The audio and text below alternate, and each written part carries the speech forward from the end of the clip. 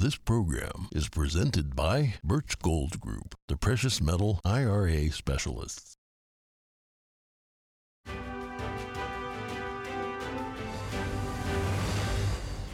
Good morning. In today's headlines, former President Trump has his day in court. He addressed supporters in a primetime speech last night. We have the summary. And Manhattan District Attorney Alvin Bragg lays out his case against the former president, details on the unsealed indictment, and what Trump's legal team had to say about it. The people of Wisconsin have voted in a key state Supreme Court election. The outcome could flip the ideological balance in a state set to decide key issues like abortion access. Virgin Orbit has filed for bankruptcy. We have details on the satellite launching company's funding problems. And a cowboy from Texas has become a role model for children around the world. He shares his thoughts on children's entertainment.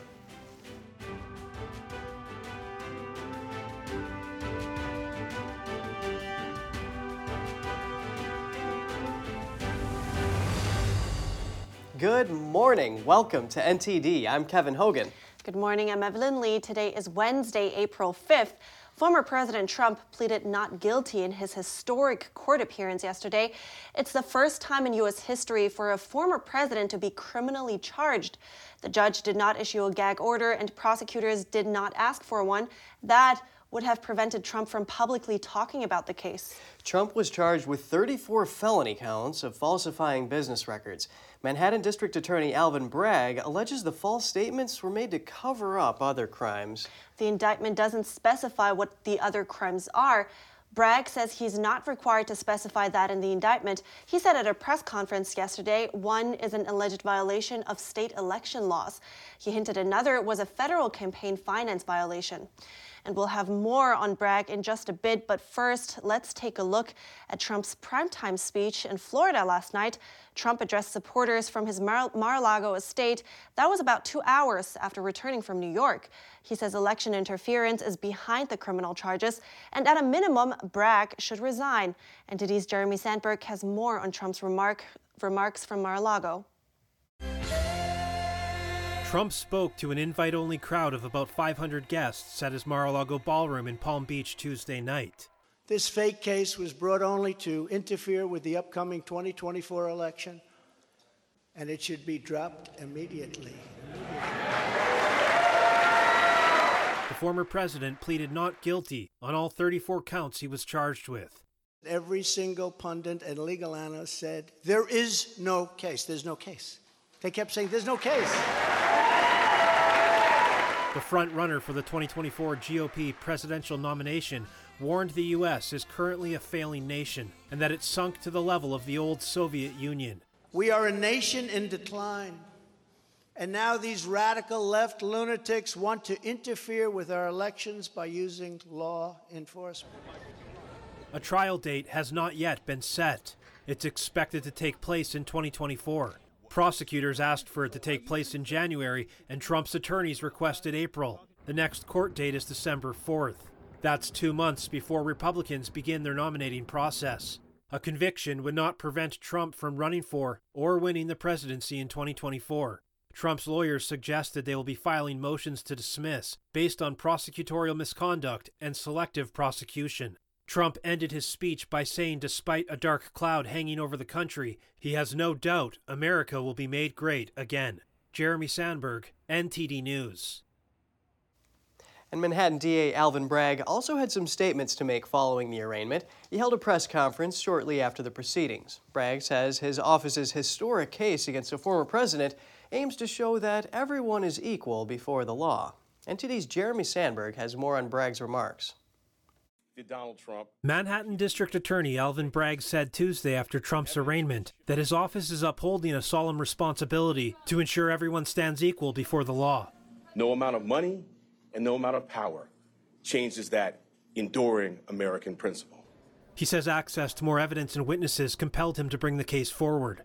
Text messages, emails, contemporaneous phone records, multiple witnesses. The 34 counts in the indictment are related to alleged hush money payments to pornographic film actress Stormy Daniels. The indictment states that 12 payments in total, involving checks, invoices, and ledger entries, were labeled incorrectly as legal expenses. Each aspect of the paperwork is a separate count. The charges are long expired. But Bragg argues the payments were made to suppress negative information ahead of the presidential election and says that would be a violation of New York State election law. I've been doing this for 24 years. I don't bring cases prior to a thorough and rigorous investigation. Now, having done so, the case has been brought. Bragg alleges that labeling the payments as legal expenses was meant to cover up that crime. That elevates the counts to the felony charges stated in the indictment. Each is punishable by up to 4 years in prison. Altogether, the maximum sentence would be 136 years under New York law. If Trump were convicted, it would almost certainly be far less than that. Bragg's office has 65 days to file their evidence. Trump's lawyers rallied together after the arraignment in a show of unity to dispel rumors of discord between them. Joe Tacopina, one of Trump's attorneys, says the unsealing of the indictment revealed the insufficiency of the case. Today's unsealing of this indictment shows that the rule of law died in this country. Because while everyone is not above the law, no one's below it either. And if this man's name was not Donald J. Trump, there is no scenario we'd all be here today. Tacopina summed up his team's position. As simple as this. A state prosecutor is prosecuting a federal election law violation that doesn't exist according to federal election law officials. Trump's defense team has until August 8th to file all pretrial motions. Jeremy Sandberg, NTD News. Meanwhile, Stormy Daniels lost her defamation suit against Trump. Daniels was ordered to pay Trump's attorneys more than $120,000 in legal fees. That's on top of more than $500,000 in court-ordered payments to Trump attorneys she's already been required to pay. A judge dismissed her defamation lawsuit in 2018. She later lost an appeal and was ordered to pay Trump's legal fees for fighting both. The civil litigation is officially unrelated to Trump's case in New York, and Trump denies ever having an affair with her.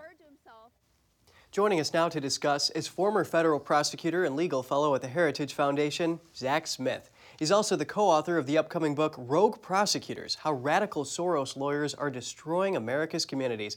Zach, it's great to have you with us this morning. Well, thank you so much for having me on.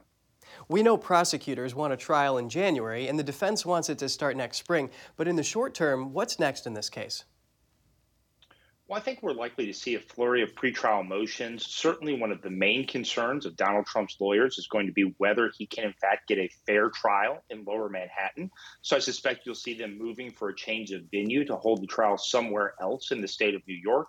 You may also see motions asking the judge to dismiss the charges. You may see recusal motions against the judge who's presiding over this case. There have already been allegations that family members, others have exhibited a bias against Donald Trump. And so I think for the next several weeks, we're likely to see a lot of pretrial motion practice, which is very common in these types of criminal cases, particularly ones that are white collar in nature. But look, I think the fundamental point to realize, and we heard a little bit of this on the clip, this is unprecedented. Never before in our nation's history has a former president been criminally charged. And the charges in this particular case are odd in a few ways. First, they are essentially falsification of business records charges, but in many ways, they depend on a federal campaign finance violation to bump them from misdemeanors to felonies, which, as you heard Donald Trump's lawyers explain, federal officials themselves have already declined to pursue charges based on this same set of facts. And so it is very odd that Alvin Bragg is now using these same facts to pursue these charges.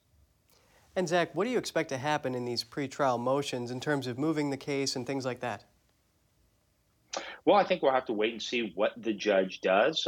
Again, this is uncharted territory for us as a country. There will be close scrutiny on all of the motions that are filed. And so we'll just have to wait and see what the judge does when he receives those motions. Zach, can you explain the prosecution's claim that Trump engaged in what they call a catch-and-kill scheme to eliminate negative information about him before the 2016 election? Yeah, so this is really the crux of the charges. Essentially, the claim is that Donald Trump worked with others, particularly some in the media, to find out whether negative stories about Donald Trump were going to run, particularly related to these alleged infidelities that he had with several women, which he has denied so far, but then to essentially catch those stories. Make payments to keep those stories from going public and essentially harming Donald Trump's reputation.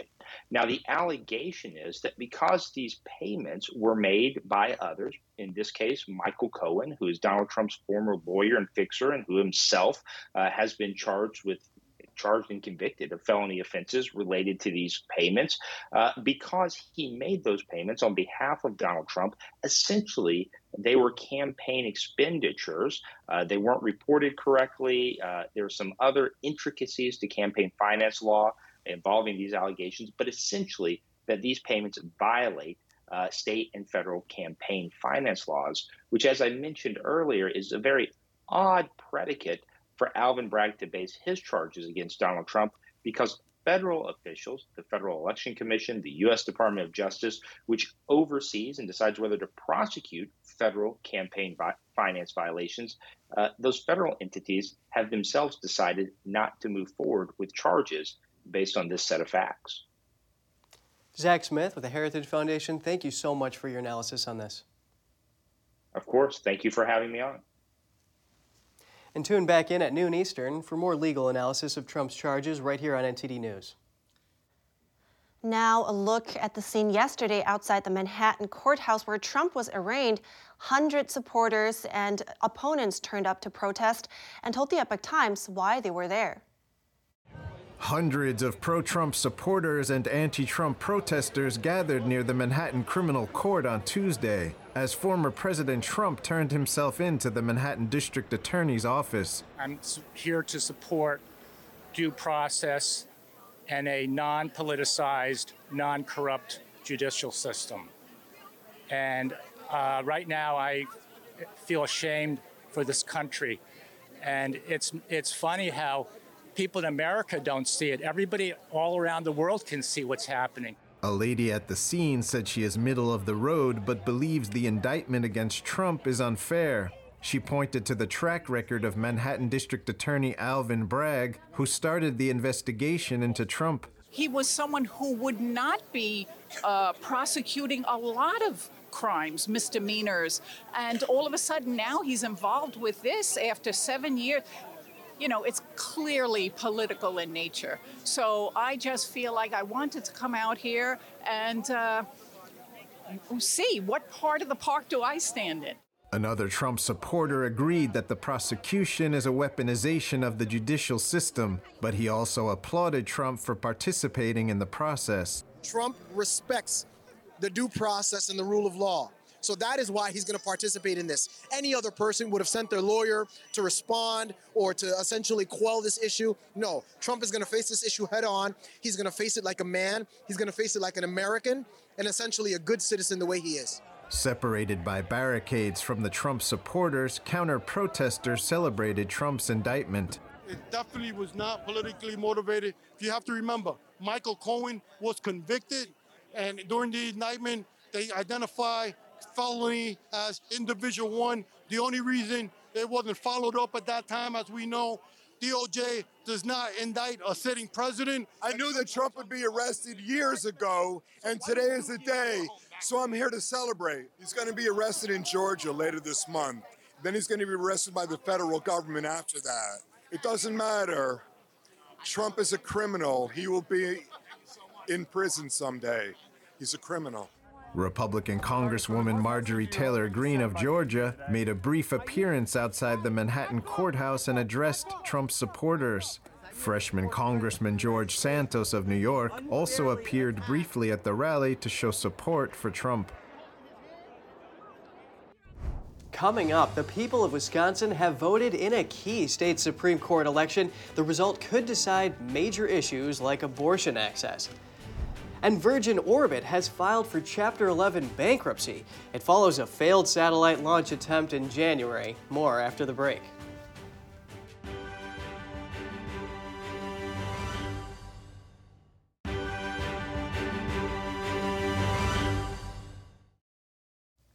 good to have you back with us. Wisconsin voters on Tuesday elected liberal Janet Protasewicz to the state Supreme Court. The victory flips control to a liberal majority ahead of major rulings on an abortion ban and other issues. Protasewicz defeated conservative candidate Daniel Kelly. The result turns a court with a 4-3 conservative majority to liberal control for the first time in 15 years. Supporters are calling it a major victory for abortion access advocates. The issue dominated the campaign. The court is expected to soon decide whether to uphold the state's 1849 abortion ban.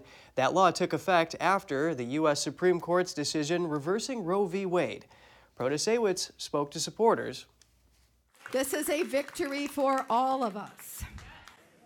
You have entrusted me with great responsibility, and I will treat the role with the highest degree of integrity. I will bring the fairness and impartiality that you have all been waiting for. The fact that we now have a majority of the Supreme Court who will be more inclined to be supportive of the issues that the majority of the people of the state of Wisconsin support, it's going to be amazing. Hopefully this will be the day that turns Wisconsin back around. Republicans have portrayed Protasewicz as soft on crime and said she would use the courts to advance a liberal agenda. Daniel Kelly conceded in an address to supporters and said he respects the decision made by the people of Wisconsin. The closely watched race was by far the most expensive judicial election campaign in U.S. history. And moving on, satellite launching company Virgin Orbit filed for Chapter 11 bankruptcy protection yesterday. The company was founded by billionaire Richard Branson. It has struggled to secure long-term funding following a failed launch attempt in January. Here's the story. It comes after a period where Richard Branson's firm tried to save cash by halting operations. And last week, it announced the layoff of roughly 85% of its 750 employees. The company is seeking a sale of its assets, according to the filing. Virgin Orbit CEO Dan Hart said Tuesday the Chapter 11 process was the best way to find and complete a value-maximising sale. Virgin Orbit air-launched rockets from beneath a modified Boeing 747 plane to send satellites into orbit. But demand has shifted to larger launch rockets in recent years. Analysts also said more cost-effective shared rides to space on SpaceX's Falcon 9 rocket raised competition. The firm's mission in January was to launch a rocket from the UK, but it failed to reach orbit, and it sent its payload of US and UK intelligence satellites plunging into the ocean. Branson's Virgin Group said it had invested more than $1 billion in the unit. Virgin Orbit had a market value of $65 million based on Monday's closing price. That was down from more than $3 billion 2 years ago. And what's happening with the banking crisis? I spoke to our sponsor to find some answers. Joining me now is Philip Patrick, a precious metal specialist with Birch Gold Group, our sponsor. Good to see you, Philip. Good to see you as always. After those recent bank failures, so what ripple effects do we see now? Is it contained? Look, we made it through the weekend without another bank collapsing, so that, of course, is good news. We've got First Republic, Charles Schwab in the US, along with Deutsche Bank in Germany. They're still looking a little bit shaky, but right now the Federal Reserve is lending to banks without requiring them to recognize losses on their capital reserves, which was really the issue with SVB. So it's quite possible that at least for now in the US, the banking crisis is contained. We're not going to know until the next bank CEO comes out and tells us how great their liquidity is. That's usually the kiss of death for a balance sheet. But for right now, the banking system is breathing a sigh of relief. Of course, tomorrow could be a different story. I see. Now, it seems like there's tightened lending because of the banking crisis as well. Now, that will mean less federal revenue. And what are we seeing now in terms of, debt ceiling and talks about that? Yeah, there've finally been some progress. So the House Budget Committee chairman said Republicans want to cut $130 billion from domestic spending and cap that annual spending at 1% growth for the next decade. They want to increase work requirements for welfare and food stamps, and it's being supported by the Freedom Caucus. Unfortunately, it looks like a balanced budget at this point could be many years away, particularly without cuts to both Social Security and Medicare, which no one at this point is willing to do. The bad news is we're probably not going to have a complete plan ready for voting until the beginning of May. Now, in order to avoid default, we need a plan in place by the end of May. I think the key, and for the Democrats, I think what they're trying to achieve is hoping that the Republicans will back down rather than send the nation into sort of crisis. A debt default would make SVB look like nothing. I think it's unlikely that that will happen, but all of this uncertainty, I think, will have economic consequences. So it's tumultuous at the moment out there. Right, and with that uncertainty that you just mentioned, what can we do to protect our finances? Look, it's a very, very tough climate to navigate, and I think people need to get educated. That's what we really focus on at Birch. For your viewers, of course, they can text NTD to 989898. That'll get them some really good information on precious metals. I think in climates like this, gold and silver are very important, right? All of this instability that we talk about, very negative generally for stocks and bonds, and we're seeing that so far this year, but it tends to be very positive for gold and silver. Again, we're seeing them surge quite aggressively this year on the back of all of this volatility. So for everyone, get the information, NTD to 989898, get learning, and I think the solutions will present themselves. Right. Thanks for your analysis. Pleasure to talk to you. As always, Philip Patrick, I appreciate it. Thank you. Coming up, a cowboy from Texas has become a role model for children around the world. Hear the story of Cowboy Jack and his thoughts about children's entertainment.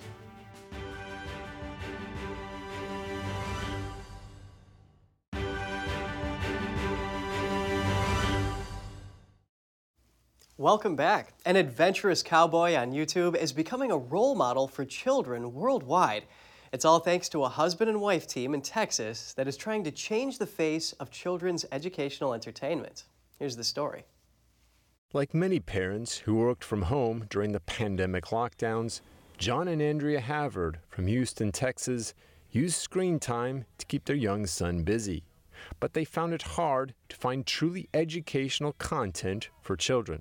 What I grew up on in the 80s and 90s was Captain Kangaroo and Mr. Rogers, and those were adults speaking to kids as an adult, and you were learning really good, valuable lessons from them. After a long time searching, the couple finally decided to take matters into their own hands. We filmed our first episode at the pond in our neighborhood and just made a fishing episode about counting and colors and things like that. Since then, with John adopting his persona as a funny cowboy, while Andrea did the filming and editing, the YouTube channel Cowboy Jack was born. Young kids get to learn moral behavior and lifelong knowledge from a cowboy's adventures. I get messages from parents all over the country and all over the world saying how much it helped their autistic child or how much it, has improved their daily life because their kids are getting valuable information from YouTube. You know what? Among their most popular videos with millions of views, Cowboy Jack takes an ambulance tour, goes to the dentist, meets with firefighters, and even does household chores. All these sort of positive behaviors, but you learn that through a positive reinforcement and not even realizing it, you're learning it. It's just you become this person like Cowboy Jack. As fifth-generation Texans, the Havards are showing off the best things about their home state with fun activities and the iconic cowboy culture. We're very proud of our state and the beautiful part of this amazing country that we get to live in. John says screen time isn't bad as long as parents watch TV together with their children and make sure the content is positive, uplifting, and educational. NTD News, Texas. Now, here's a story that will ring a bell. Researchers at Berkeley Microbiology Lab have been feeding a squirrel who comes to their window. But recently, they trained the squirrel to ring a bell to get a treat. Good job, Climate! They named him Clover after a famous microbiologist. They trained Clover by making the bell ring whenever he begged. And if he happened to strike the string waving his paws, he got a nut. But after someone complained the bell was too high, they gave the squirrel a step stool and also lowered the string. Oh, what a smart squirrel. You know, and I do think he deserves more than one almond. You might be right about that, and people online had complained about the same thing because he only got one nut, but then researchers actually said that they don't want Clover to depend on them as a main source of food. Ah, okay, that is a good point. But Evelyn, you gotta check it out. When they have their spring litter, those little baby squirrels are just running and playing. They're so funny. Oh, I will pay attention to that this time because I don't think I've seen this before. Yeah, and then they're just full of energy and they don't drink any coffee. Go figure. Man, all right. That's all for today's program. We'd love to hear from you at goodmorning@ntd.com. Write us if you want. Thanks for watching. I'm Evelyn Lee. And I'm Kevin Hogan.